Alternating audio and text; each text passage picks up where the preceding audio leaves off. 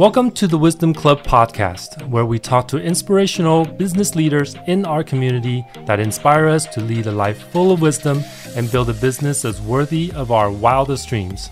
I'm your host, Leo Chen. I'm a tech entrepreneur, real estate advisor, and investor located right here in sunny coastal Orange County, California. And the goal of this podcast is to expand your mind and share what's possible. Mr. GB Bajaj. Good morning. Good morning. Happy holidays to you. Happy holidays. Thank you for coming on. Welcome to the Wisdom Club podcast. And thank you all for being here. I'm super excited today to have this great guest, GB Bajaj, on the line here. And he's going to be talking a lot about taxes as he is a certified EA. I'll let him talk a little bit about his background and his journey up to this point. And tell us, everybody, all about you, GB. Well, thank you, sir, for having me. I started off in the profession that I'm in almost, I would say, 24 years ago. So almost a quarter century. I was born and raised in India. I moved here at a very young age, I believe maybe 11, almost 12. From the very young age, I knew I wanted to have a business of my own, but I had no clue what to do. Around the age of 16, my dad, who always was an entrepreneur, got a nasty letter from the IRS saying, hey, you did your own taxes and we disagree with some of the stances that you have taken. My father, being a serial entrepreneur, he was very busy. So he gave me that notice and a power of attorney with my mother in tow. He said, go try and solve this thing.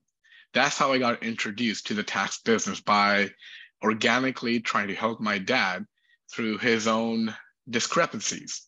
And that's what I found exciting. Oh, pardon me, this is like a moment. Hey. Okay, son, this is my son, AJ. Hey, AJ. You're live. You're live on Facebook. I know you're on Facebook. I need you to go outside, please, and stay outside, okay? Thank you. Go ahead. Am I?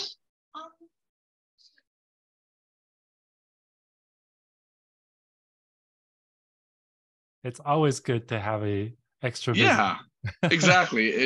It's fun. And that's the challenge of working from home sometimes. It's the holiday season, I've taken a whole week off. So working from home, they're happy interruptions. Well, thank you. Well, we appreciate you being here, taking the time, out of your family. No, happy to be here. So that's how I got introduced to the tax business. After that, I went to USC. I got dual degrees in business entrepreneurship because I knew I wanted to have a business of my own. And at the time, I wasn't thinking that I will be a tax professional. But to supplement my entrepreneurial degree at USC, I also had a second degree in accounting, specializing in taxes. After that, I worked at a few law firms before I ventured off on my own. And a lot of times people ask me, GB, why did you choose to be an EA, an enrolled agent, and not a CPA? For those of you who may not know this, a CPA is a state license issued by every state for the profession of accounting. An EA is a tax specialist designation given directly by the US Treasury. The reason why I chose to go down the route was never a choice to begin with.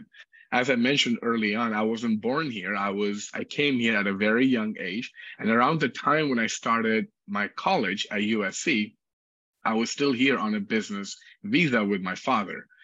And many of us remember the tragic events of 9/11. When that happened, everything was put on hold at the immigration department. So when I graduated SC, I was supposed to go work for a Big Four accounting firm. But at the time they told me, GB, we love you, we would love to hire you, but because of the visa freeze right now, we cannot help you transition from the business visa to the work visa. So my professor at the time at USC told me, hey, GB, don't let that limit you. You may not be able to go work for a CPA firm and get the CPA license, but since you love tax so much, get that license and put it in your back pocket. So if you ever want to enter the profession of accounting, you can. So that's my story of choosing EA versus CPA. A CPA could be a tax professional, could be an audit, or could be in any of the other variety of accounting that a business may need, whereas an EA is a tax specialist. As I said, after college, I worked for a couple of law firms for almost a decade. And then when I turned 30, I started my own tax profession simply because, thanks to Toastmasters, I used to give a lot of speeches in Toastmasters about financial planning, about tax planning. So a lot of my friends and family started approaching me and saying, hey, GB, why don't you have the license, you have the knowledge, why don't you help me out and I'll pay you a reasonable fee? That's how I organically started my own business. 10 years hence, here I am. That's me in a nutshell.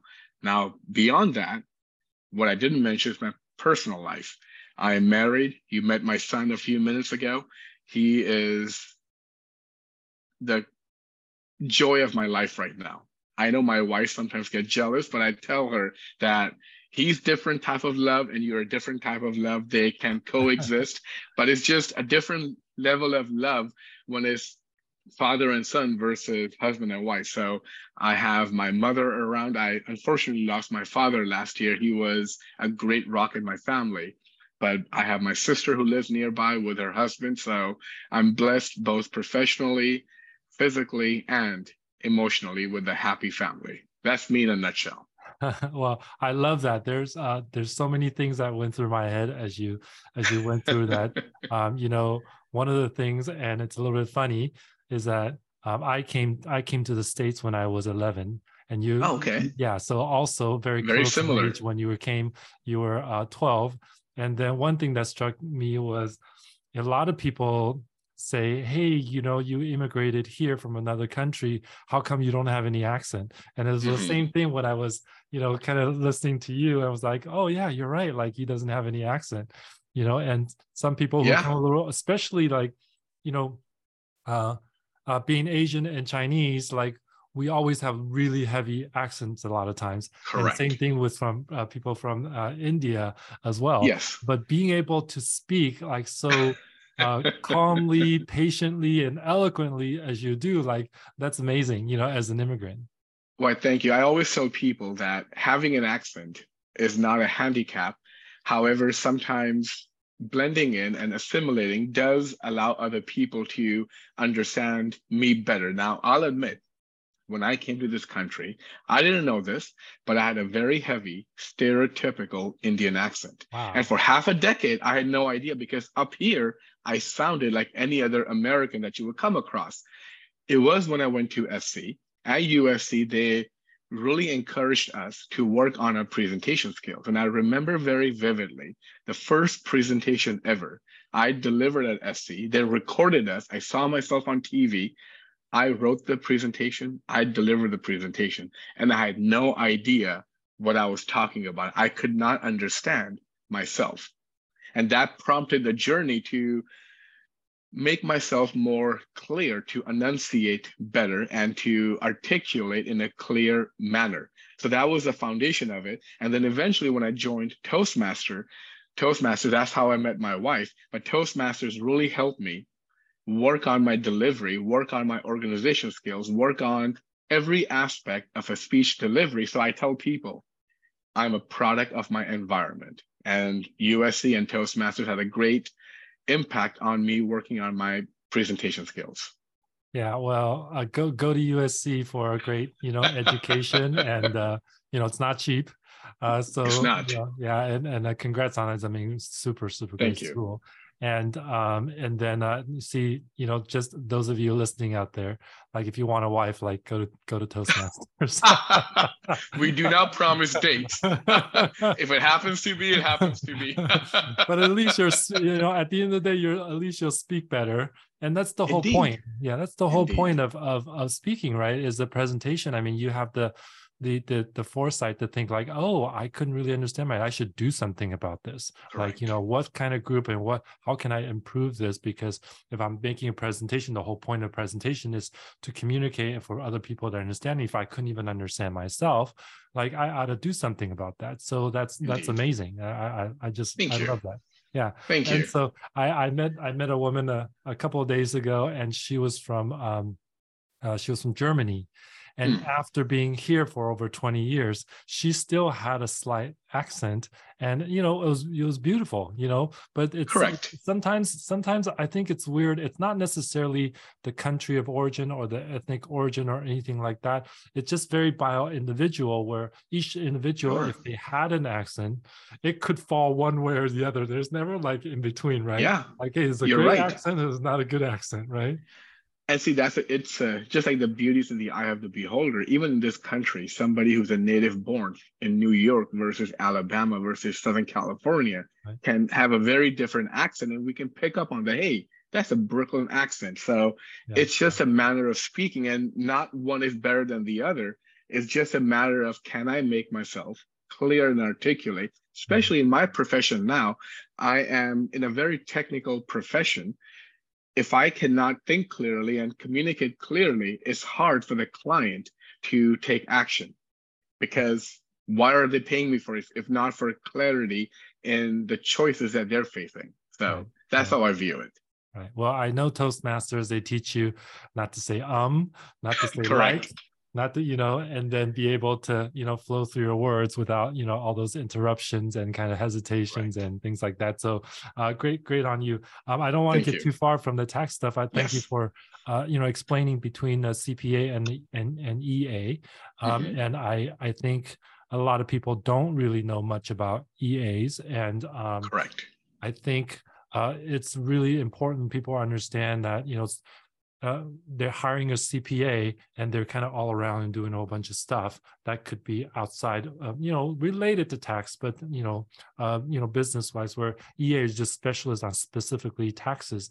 And so that brings me to, you know, this idea about, you know, this time of the year, whether you are or not, whether you're just enjoying the holidays, you want to you're thinking about taxes, you know, whether it's subconsciously or consciously, because as business people, you and I, we're thinking about the next step. How do we plan that for the next step? And what are some of the common questions this time of the year and common scenarios that you are coming across, you know, this time of the year to prepare for next year? Very good question. I usually sum up my tax planning in very few sentences, and them being, the goal should always be to convert the income statement into balance sheet. That should be every businessman, every businesswoman's goal. And even on an individual level, if somebody has a job, the goal should be to convert your income into a balance sheet. And that will give you the best tax benefit. And the reason I say that is this: I often ask my clients, even prospects, if you make money, do you pay taxes? And more often than not, I get the answer, well, yes, of course I do. And I give them the proverbial accountant's answer: it depends. Just because you make money does not mean you will pay taxes. An example I use is, let's say somebody has a job and they make $40,000 in a year. If they pocket that $40,000, it is subject to taxes. We haven't even talked about what taxes, because when people come to me and say, GB, can you cut my taxes? Yes, of course. Which one? Because majority of Americans pay zero in income taxes. The vast majority of wealthy individuals in this country pay majority of the income taxes. What you and I pay are insurance premiums. So we'll talk about that if we have some time later on. But taxes come in many different flavors. So if you make $40,000, you pocket that $40,000, you may be subject to income taxation. However, IRS through Congress gives you the option, hey, Leo, you made $40,000, put $20,000 into a 401k. And if you do that, I will not tax you on that $20,000. You will only pay taxes on this 20. Or, hey, Leo, here's another option. Give me my cut right now. Pay me taxes on the entire $40,000. Put this $20,000 into a Roth 401k, and I will not tax your growth. Because if you don't pay taxes right now, if your $20,000 becomes $200,000, I will tax you on $200,000 in your retirement. If, however, you give me my cut right now, your $20,000 becomes 2 million, 20 million, 200 million, you will pay zero in income taxes. So the idea is always converting your income into a balance sheet. Same thing with home purchases. People, you have the option of renting and making somebody else's mortgage payment, or you can save some money in your bank account, which is an asset, and eventually convert that asset into a down payment, get the 5%, 20%, 30% equity in a property, and then let the property appreciate. And hey, if you live in that house for a couple of years, 2 of the last 5 years, you sell that house as a married couple, up to $500,000 of capital gains will be tax-free. So we can go on and on. I often ask my clients, why do we have a tax code? And the most common answer that I receive is, we have a tax code so that the government can take my money. And depending upon which side of the political aisle you sit, you have a different political opinion on that. What I was taught is that income taxes and the variety of other taxes, they are designed around public policy. Are they somewhat political? Of course they are. Everything in life is politics. Office politics, family politics, geopolitics, it's all political, but it is public policy. And at the end of the day, the tax code exists to either reward or punish certain behaviors. So at the end of the year, I always encourage my clients who are individuals, not business owners, can you maximize your retirement accounts? Can you do some, what is called a tax loss harvesting, which is where you can sell some of your stocks and bonds and crypto at a loss temporarily and then get back into it after 30 days so you can reduce your taxable income. Because at the end of the day, the idea is not to reduce your income level. The idea is to reduce your taxable income. These two are very, very different concepts. And a lot of times people confuse the two. You can make $2 million and pay nothing in taxes because of the variety of income recognition. For example, if you sell your primary home, you make $500,000.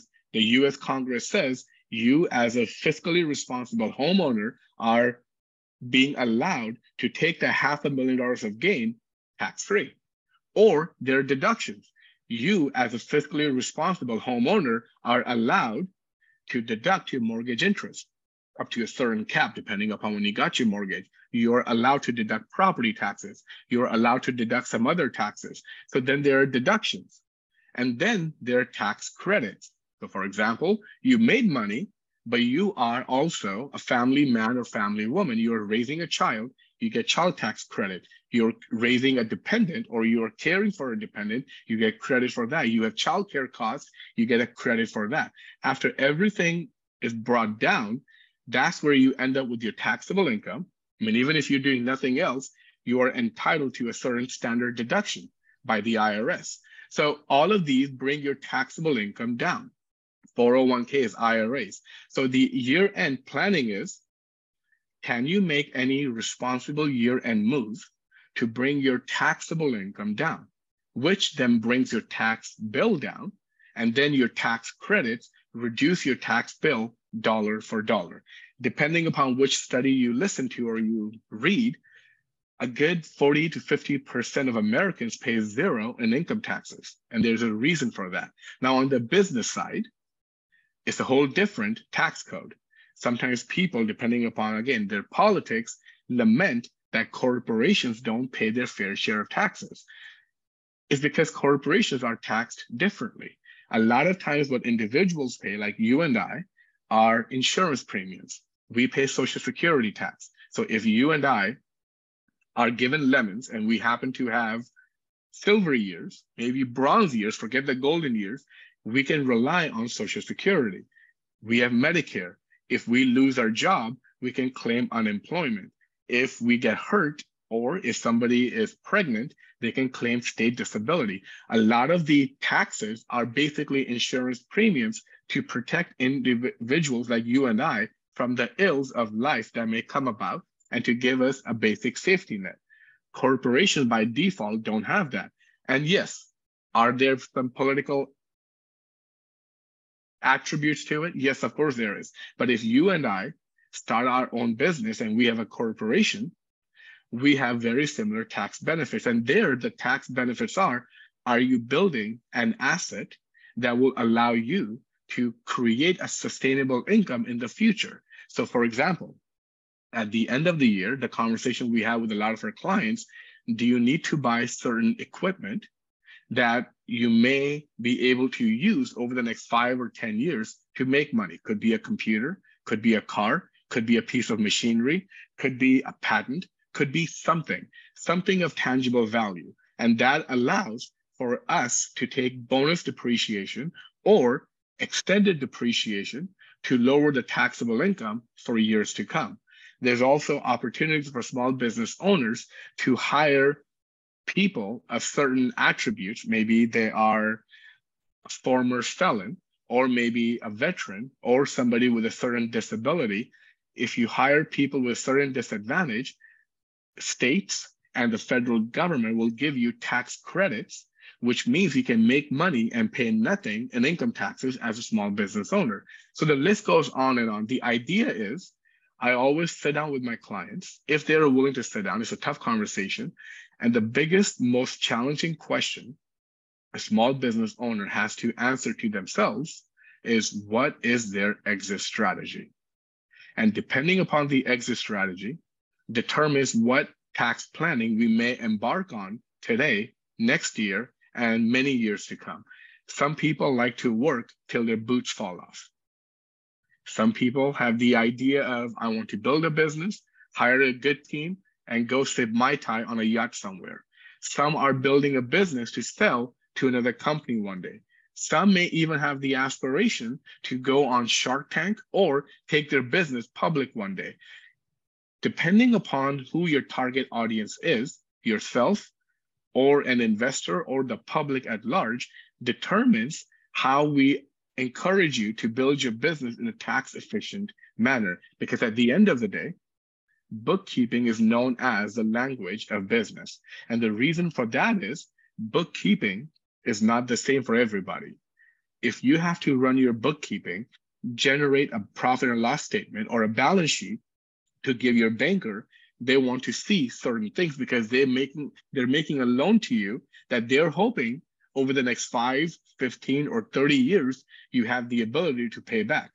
If you are seeking an investor, they're going to look at your books and your P&L and your balance sheet very differently, because their idea is, if I'm going to give you $10,000, can you give me at least 10% ROI? If I give you 10 grand, will you give me back at least $11,000? If not, maybe I should go buy Tesla. Maybe I should go buy something else. Maybe I should go buy real estate. Maybe I should go, I don't know, invest in somebody else's business idea. So they're seeking more a quick ROI.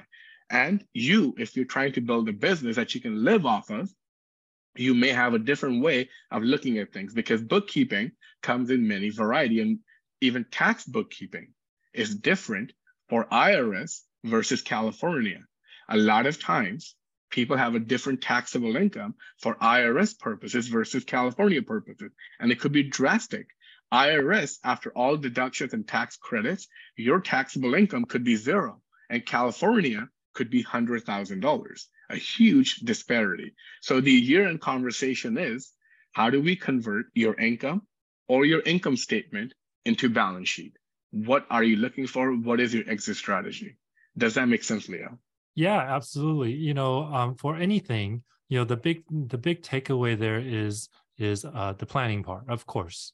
Okay, and I always talk to business partners, friends, and clients because they're always asking us. We're advisors, right?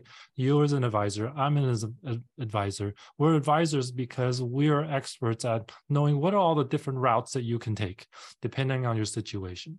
Right. So that situation means, okay, we call it GPS. You have a goal. You have a goal in mind. Okay. And that goal could be partially what you're talking about, an exit strategy of some sort, or some sort of a goal of this amount or this type of things that you deem as successful if you reached that goal. If it's a number, if it's a lifestyle, if it's a exit strategy, like you said, like I'm going to sell it, then I'm going to have this much money. That's a goal. Mm-hmm. And we have the P, which is the part that you talk about a lot, the planning. Without knowing what your goal is, what are you going to plan for, right? Correct. So we need a plan, and you're an advisor for most people on planning, meaning, well, everybody, because technically everybody got to deal with taxes. So Exactly. planning about like, okay, this is what you got going on. Here's your goal. Okay. And here's the situation. Is it an individual? Is it a corporation? Is it multiple corporations? Then we'll strategize each for getting to that goal. And then the last part, which most people fail on, because we all automatically know, well, I got to have a goal. Well, I got to plan something to get to that goal. And then the third is the S for support. And if there's no support, and you as an advisor, I'm as an advisor, we are part of a support team for our clients. Now, the support can come in a professional form like we do, or it could come from personal form, like such as your family, your spouse, your parents of some sort of giving you support like, hey, great job. That's a good plan. That's a good goal to have. I'm encouraging you to go on, because we all accomplish stuff. And when we accomplish stuff, we're not recognized for it. Nobody talks about it. Nobody puts you up on a pedestal a little bit to kind of celebrate with you. Without that kind of support, we fall short, and we're like, well, Correct. what did I even do that for? Right. Correct. Now very few of us can actually build that support for ourselves. We're not all just on an island. And so I think those are really important thing. And it's for us to help them, if they don't know what their goal is, to say, okay, what could be a goal? What about this? What about that? What about that? And if that was your goal, at least come up with something, 5 things to say, okay, well, the top one is probably this. Does that feel good? Correct. Let's go to the planning part. Here's how I help you, with the taxes. And the other thing that struck me was, it's not about, a lot of times we go through our lives, and I know there's a lot of people who do their own taxes, which is totally fine, is totally good. However, you may miss something that you could deduct on, or things like that you could take advantage of that you don't know. So it's really about the knowledge of knowing what you can take advantage, because if you don't and you file it, right, you may not have taken advantage of it. And as time goes, you could file it down the road too. But Indeed, if you don't know and not have the knowledge that you could do the depreciation, you could do, the different type of investing and how that impacts your tax liabilities or your tax, what you owe on taxes, then you miss out. So it's really about the knowledge, isn't it? We have, this is my goal. Here's the things I have going on. And if you didn't know what to plug in, you don't get to take advantage of it. The word that you use, advisor, that's the key in our profession, because all we can do is give advice. At the end of the day, the example I use with my clients sometimes is, if somebody wants to be healthy, first of all, you have to define what healthy is. If somebody wants to be healthy, all they have to do is take a walk around their block a couple of times a day, maybe do a few push-ups, maybe do a few squats, and you'll be better off than large majority of the population out there. If the goal is a little bit more specific and a little bit more ambitious, some of us like to go to gym. And the key thing that was taught to me by my mentor, a lot of people show up to the gym, same equipment, same trainers, same membership, but the goal could be very different. Some want to lose weight, some want to gain weight, some want to tone up, some want to bulk up. Same equipment, same trainers, same everything, very different end result. So when people come to me and sometimes they ask me, GB, should I get married? I don't know, should you? From a tax point of view, I can tell you what the tax impact will be, but there's so many other considerations. I can advise you from a tax point of view. Somebody just asked me a question 3 days ago, should I have a child? I'm like, I don't know, should you? That's the conversation between you and your spouse. And from a tax point of view, this is what we're looking at. At the end of the day, you brought up the point that a lot of people can do their own taxes. And very well, yes, they can and they should. If they don't have a certain goal in mind, there's no need for it. I always remind my clients, me and my team are way too expensive to be used as data entry clerks. If all you want to do is take your W-2, take your 1098, take your 1099s, put them in a system, regurgitate your tax return, pay your bill, more power to you. You are not the type of client that we want to work with. Now, whom do we like to work with, or who chooses to work with us? These are the people who have a certain level of grace towards themselves and towards others, because things will go wrong. Anytime you step out of line, things will go wrong. If somebody wants to build a business and use tax planning as a competitive edge, they come to us. If you want to have a competitive edge and maybe you need to buy a property, start a business, get a loan, they come to us because we can then take your data and try to articulate it in a P&L or balance sheet or a tax return that can help you achieve your goals.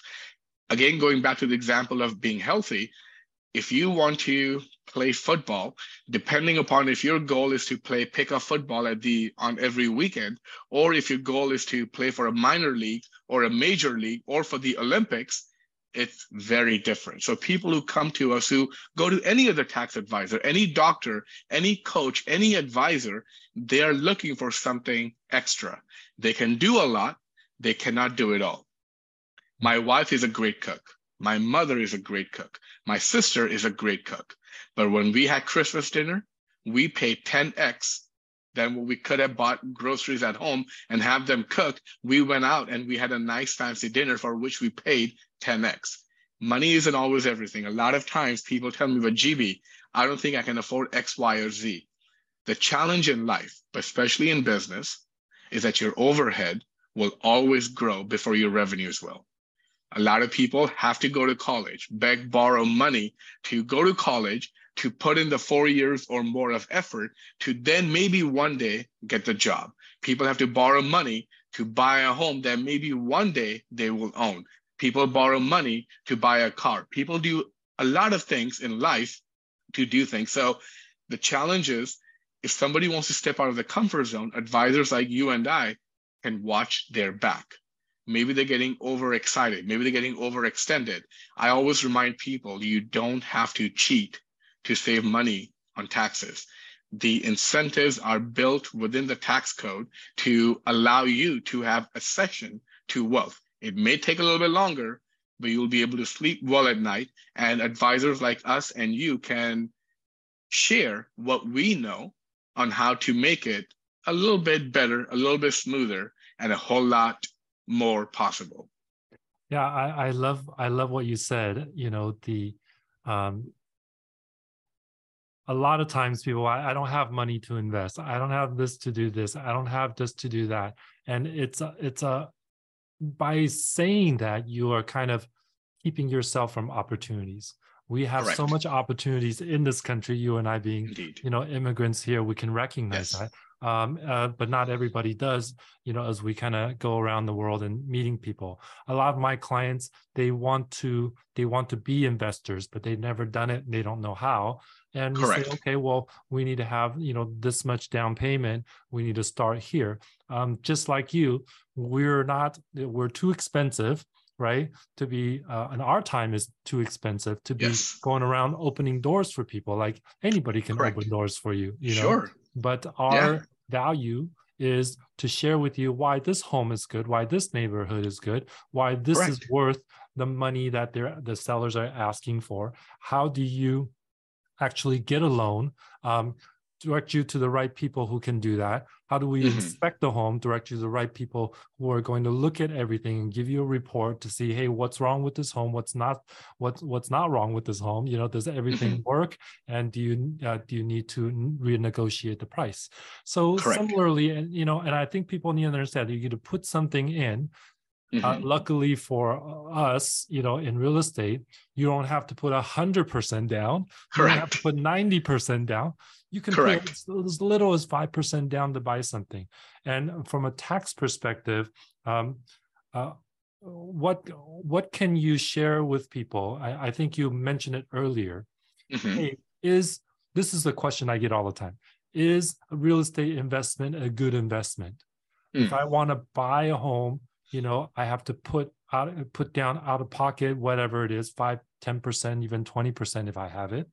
And then I get somebody to rent it and help me pay for the mortgage. But then what are the tax implications? And what's the short-term downside? What's the long-term downside? What's the short-term upside, if there's any? And then long-term upside, because you see this stuff all the time.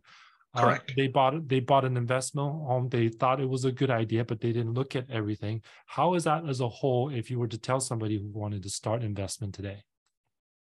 Great question. I remind Pardon me. Oh, it's okay. I remind my clients what I was taught by my mentor. You can make money in anything. You can lose money in anything. People make money in trash. Look at waste management, right? And people lose money in gold. People lose money in real estate. At the end of the day, from my point of view, it boils down to income statement and balance sheet analysis. If somebody is going to buy a real estate property, which is for investment purposes, 5 or 10% down, odds are, there could be exception, but odds are they will be cash flow negative. Now, if they're buying a home for themselves, it's not a big deal because it's better, more often than not, it is better than renting, right? So it depends upon that analysis.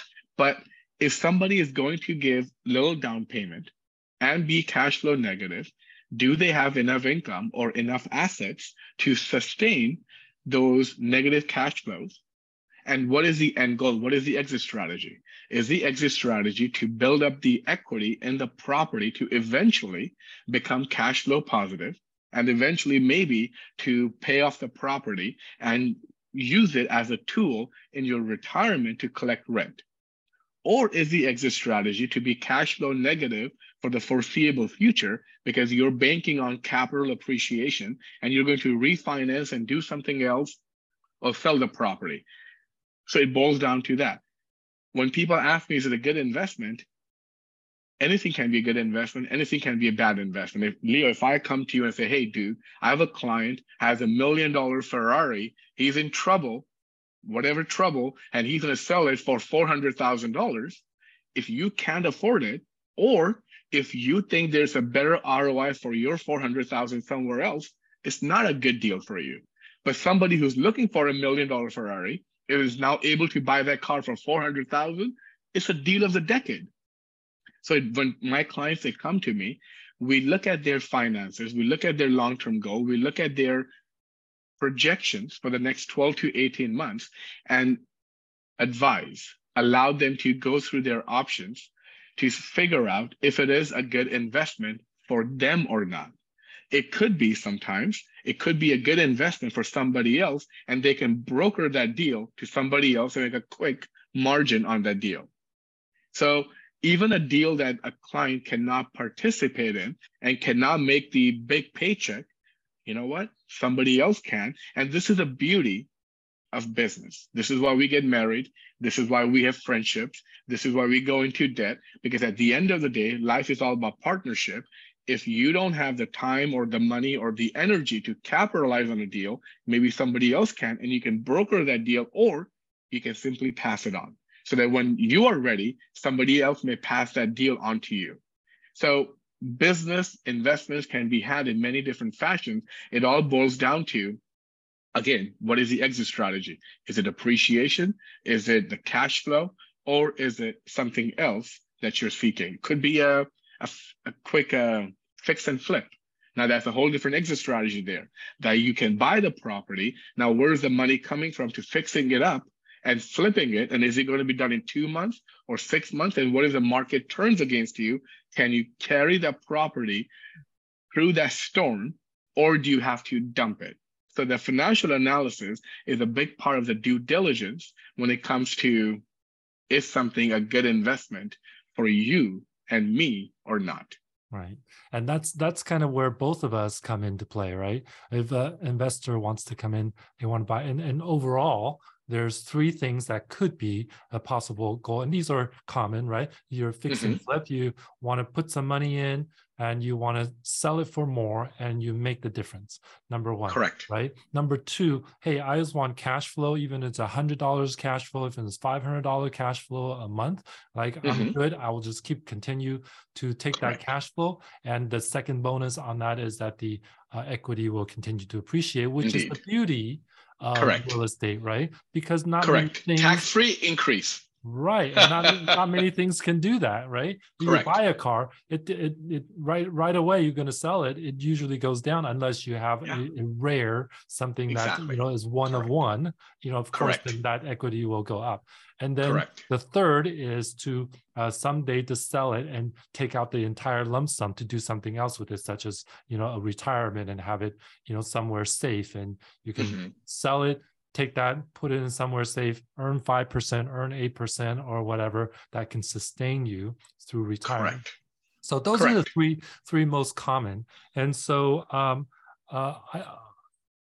when people are thinking about going into such a real estate investment, should they come to you before they think of it? Should they come to you after they are already shopping, or should they come to you like after they bought something?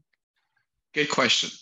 Ideally, it's good to come to us before they do it, because we can suggest to them from a tax point of view what will be the impact, and could tax strategy be used to help them close a deal. Also, I like to know a lot of good people like you, and maybe somebody on their team may not be a good fit. So before they sign the dotted line, it's good to have a good team in place. A lot of good deals go awry because of lack of good people on that deal. And it doesn't mean they're not good people personally. It could be that maybe they're not aware of some new development. It's challenging. Not everybody stays abreast on the market developments and education development.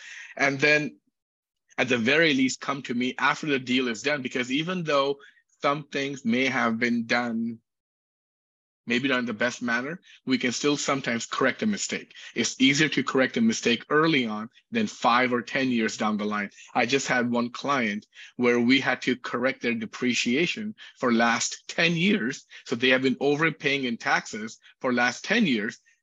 And we were able to collect some of their money back because there are provisions. A lot of people know you can amend a tax return up to 3 years. But if you've been overpaying certain taxes in real estate for 10, 15, even 20 years, there are provisions within the tax code that can allow you to make those changes now, even though you missed the 3-year window. I always remind my clients, come to us, come to you, better late than never. Yeah, so it's almost like you can never be too late. You can never be too late. Correct. I mean, sure, there could be some skeptic out there listening to us saying, no, it can be. Yes, there's always an exception. That's the beauty and curse of my profession. Here's a rule. Here's the exception. Here's the exception to the exception. And if something else happens, you go to a whole new different rule and the workflow starts all over again. But yes, more often than not, better come to us late than never. Yeah, that's why the tax code is larger and larger every year, right? I don't even know how many pages it is now, but It's huge. thousands of Yeah, pages, right? because at the end of the day, death and taxes. Yeah. At the end of the day, death and taxes, and these two are always changing. I remind people used to live much longer lives, then they become shorter, and now they're better again. Death and taxes is always evolving. Yeah, well, I love all the wisdom that you are sharing today, from a personal perspective, because it's not just about the numbers, it's about the people. Correct. And it's about their goals and what they're trying to reach. And we help them reach that. And we can't be experts at everything. And so, Yes. people like us, that's our support team, right? A tax person Correct. is a support team. Real estate agent is a support team. We have, escrow and title is a support team. We have, just many people involved in buying a piece of property, whether you're living in it for yourself, for your family, you still want to protect the asset, you still want to grow Correct. the asset, or if you're Correct. doing an investment, that could be a different route for, depending on what you're trying to do. So I could, the more and more I talk to you, the more I love taxes, because I see that there's so many things that you could do, for every dollar that you have or you plan to have, right? Indeed. And that's a lot of people inherently hate taxes. It's never an easy decision to part with your hard-earned money. But tax planning, when done properly, can put more money in your pocket in the long run than what you have to part with. So for example, taking real estate as an example, the beauty of real estate is, as you mentioned, leverage. You don't have to put 100% down. And the other beauty is, can you have leverage in stocks and bonds and crypto and everything else? Of course you can. You can leverage almost anything in life. The beauty of real estate is you have a tangible asset. So the leverage is cheaper. This is why, even though mortgage rates are very high right now, they're still cheaper than credit card rates. They're still cheaper than many car loans out there. Why? Because you can drive your car off into a foreign country. It's hard to move real estate. So at the end of the day, I remind my clients, if you have to pay $1 in taxes and it allows you to borrow $10, you can use that $10 to make money. So even if you get a 10% ROI, which is very reasonable, on that $10, you're going to get your dollar back. So you put $1 in the system, you get 10% ROI, you get your dollar back, tax-free. And if you get a better ROI, now you're making money on other people's money. That's the beauty of real estate. Because a lot of times I work with lenders and they get frustrated because somebody walks in their shop with a tax return that shows scheduled fee $1 million, but the taxable income is zero and they cannot buy anything. So tax planning can be used for wealth accession. And this is what rich people do. So we can lament it or we can learn it and use that to our advantage. That's what I try to impart to my clients. Yeah, I mean, I can't say enough about it. I mean, my mom, who's been a real estate agent for over 35 years, and had bought over 10 properties, all cash flowing by now. She bought it, just before, the dot-com crash and stuff like that. I mean, not the dot-com crash, the recession in 2008. Yes, the 2008, yeah. Because prior to that, the lending practices were not as stringent, and so she was able to buy more as an individual, and she took advantage of that before all that stuff came down. Now she was upside down for a lot of things, meaning that she had to pay more than what the rent was coming in, but she just stuck with it, and over time they're all cash flowing. They all have large assets and are worth a lot more. Only a fraction of what she paid for. Indeed. So that's the main leverage, and everybody wants to get to that, but everybody wants to get to like, well, if I buy it now, like I have to pay for this asset. Well, yes, but in the short term, but in the long term, as your equity goes up, it outpaces what you're paying. Completely outpaces. We here in California specifically have really good returns because our prices are high, but the returns are high as well. Because 10% of $1 million is much better than 10% of $200,000. Correct. Right? And so you have to pay more for that asset, but it also grows exponentially faster. And so I like to just tell people, like, yes, you can buy outside somewhere else, but 10 years from now, that $200,000 home will be maybe worth, $300,000. Where if you own the $1 million home here, and 10 years from now, it's going to worth $2 million. So do you want to make $100,000? You want to make $1 million, right? Correct. That's how you decide you want to do it out of state, or not, So, but again, it still goes back to your goal. If your goal is to like buy 100 units or 50 units somewhere else, and you have that exponential growth, that would be worth it, and you could cash flow right away because per unit price is lower, right? And then and you can rent that out and kind of big lump sum, and you have low management fee because you have management managing the entire 50 units or 100 units, things like that. So there's a lot of leverage in doing that. But for most people, they just want to buy a couple of other second or third home that they can rent out. Sure. And I'll tell you this, I always remind my clients, never be embarrassed and never be too prideful of your goals. Maybe your goal is just to buy a home to live in, and that's okay. That will, in the long run, if done properly, put more money in your pocket. It's better than renting more often than not. Maybe your goal is to just buy one single family home and collect rent on it. Maybe buy a 4-unit building, maybe buy 4 buildings, maybe buy 100. Everybody's goal is different, and that's okay. The whole idea is to be honest with yourself. What do you want? not what your parents want for you, not what your spouse wants for you, not what your neighbor thinks you should be doing or you're missing out. Clear out all this noise, have a good conversation with yourself, have a good conversation with your partner or your spouse, and there are opportunities. And no matter how big or how small you want to be comfortable with that. If your goal is just, you know what, I don't want $1 million mortgage, it's going to keep me up at night, then don't take $1 million mortgage. You may want to go out of state or maybe go within state where you can easily buy a home for $300,000 and you're happy with your $50,000 gross. You are better off than 70% of the US population, 70%. And if you want to go more power to you. But if you just want to have peace of mind, that is also a great asset to have in life. So I always remind my clients, you can find a good advisor to help you achieve almost any goal in life. Just be responsible. It's a goal you really want, because if you want it, you will move mountains to achieve it. If you don't, you will find an excuse to blame yourself or someone for not achieving it. That's what I tell them. Absolutely. And I try to tell a lot of people who may or may not know themselves, they have this idea that they want to buy a home and they're renting, and they've been renting most of their lives. And unfortunately, they're renting because their parents rented.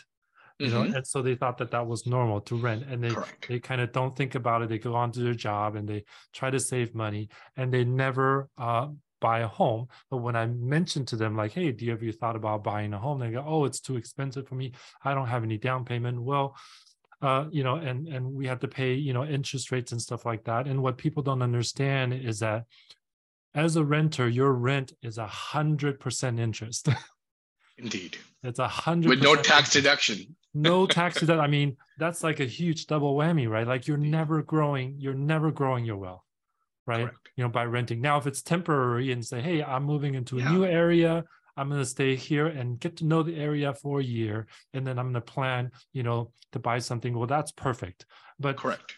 Renting is not a life strategy. It's not a wealth strategy over the long haul. And so we just want people to understand that, because there's really no other way. You want to continue to rent and you have unlimited amount of, you know, capital to be able to rent forever, and you're happy with that area and you couldn't buy in that area and you can afford to rent in that area, like by the beach or something like that, that's perfectly good. So there's lots of scenarios that could work for that. But for most people, without buying an asset that will grow in equity over time, and your mortgage coming down as you either refinance or pay off the principal and things like that. I mean, I could go on and on about all the advantages that you could have long term. And I think you know this better than I. But just like I mentioned, that the government uses a tax code to incentivize or punish certain behaviors, there are incentives out there to help with the down payment. It could be a public incentive, or it could be a private. I'm a firm believer of ask and you shall receive. If somebody really wants to achieve a goal that they personally espouse, the universe, God, people, whatever you believe in, I believe in what I believe in, whatever you believe in will come to you to make it happen. There are people out there with more money than they can imagine what to do with it. And they may say, you know what? Give me a certain ROI and I'll help with the down payment. And that can be, again, a partnership. So there could be public, private, family, friends, businesses, grants. I mean, the list goes on and on. This is where having the right advisor can open up doors and windows for someone to achieve a goal that they personally believe in and want to achieve.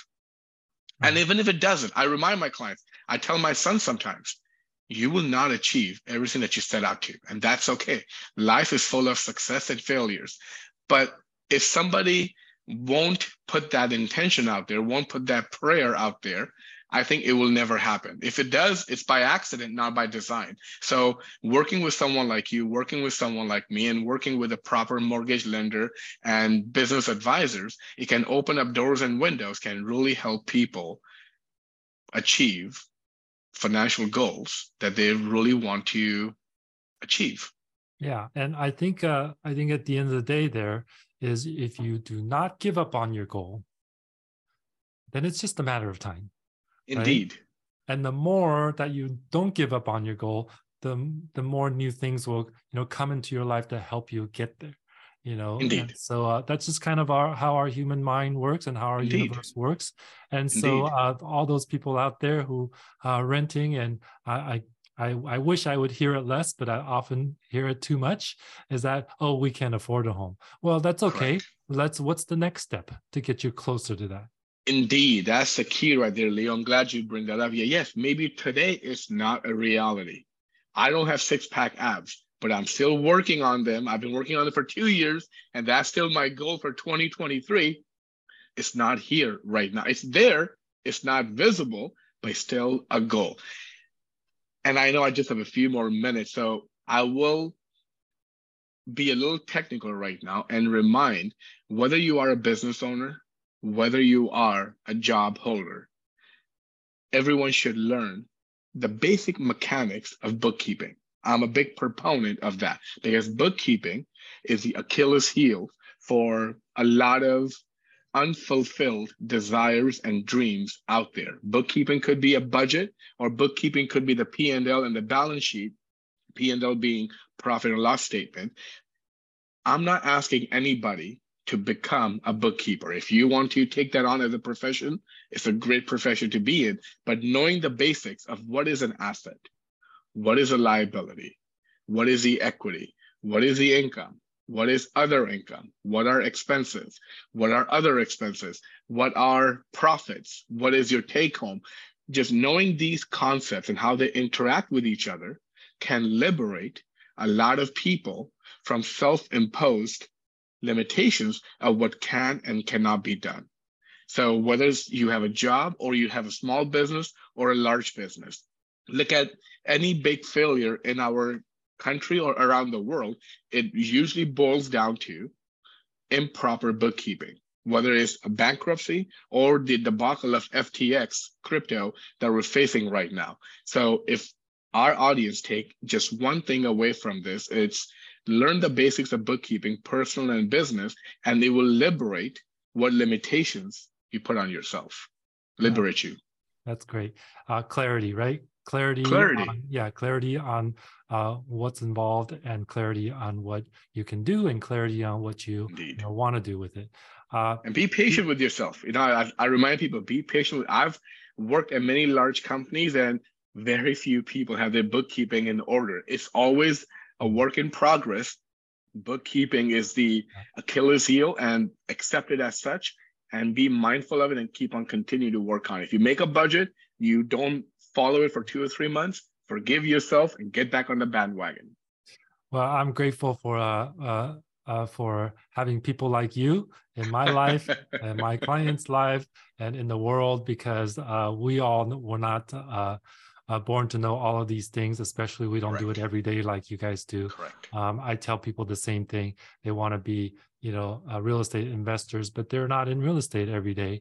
And so they don't know all the ins and outs. I mean, we look at homes, 50, 75 homes, a week, on a day-to-day basis. And we know what homes are good, what neighborhoods are good, what schools are, good. And what do we see out there? What's a good investment for, certain type of person and people. And so when you get to see it every single day, and that's your profession, there's just no replacement, no part-time agents, can suffice, because it's a very specialized, with what it is. It is. Well, GB, I can go on and on. I just love your wealth of knowledge and all the wisdom that you have and that you can share with people. I'd love to have you back sometime, but for right now, as per tradition, would you please share the quote that you have to share with everybody, and what that means to you? Absolutely. It's a quote that was shared to me by my mentor. I have no idea who to attribute it to, but my mentor taught me, money isn't everything, but it makes good times sweeter and bad times more bearable.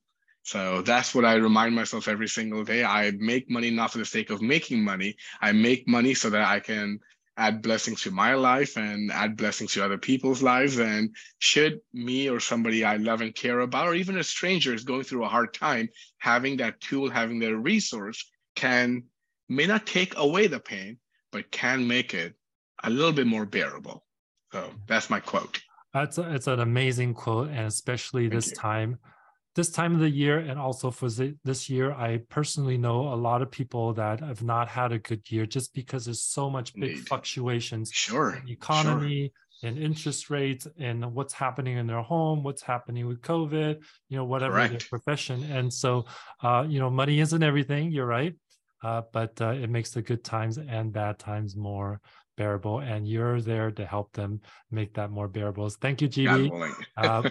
Really appreciate you being on, and would love to have you back on. We'll talk more taxes again, and thank you so much. All right, that's it for us. Happy New Year. Happy New Year.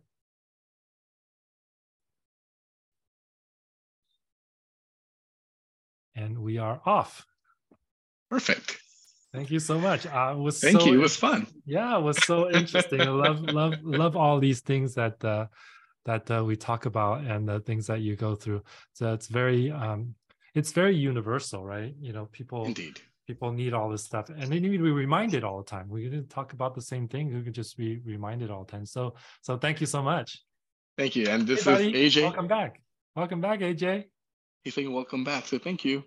Thank you. What you up to? What are you up to? Watching.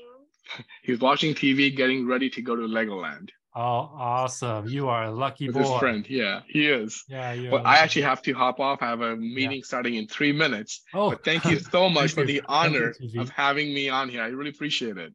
I will. We will schedule for it to go out on the audio and all the syndication. Okay. I will send you an email and let you know. Thank you so much. Sounds good. Thanks for being on. Okay. My pleasure. Bye. If you enjoyed this podcast, make sure that you subscribe to receive notifications of all new episodes, and please give us a positive review. And if you want to hang out with us live, check out our YouTube channel where you can continue the conversations with me and our guests.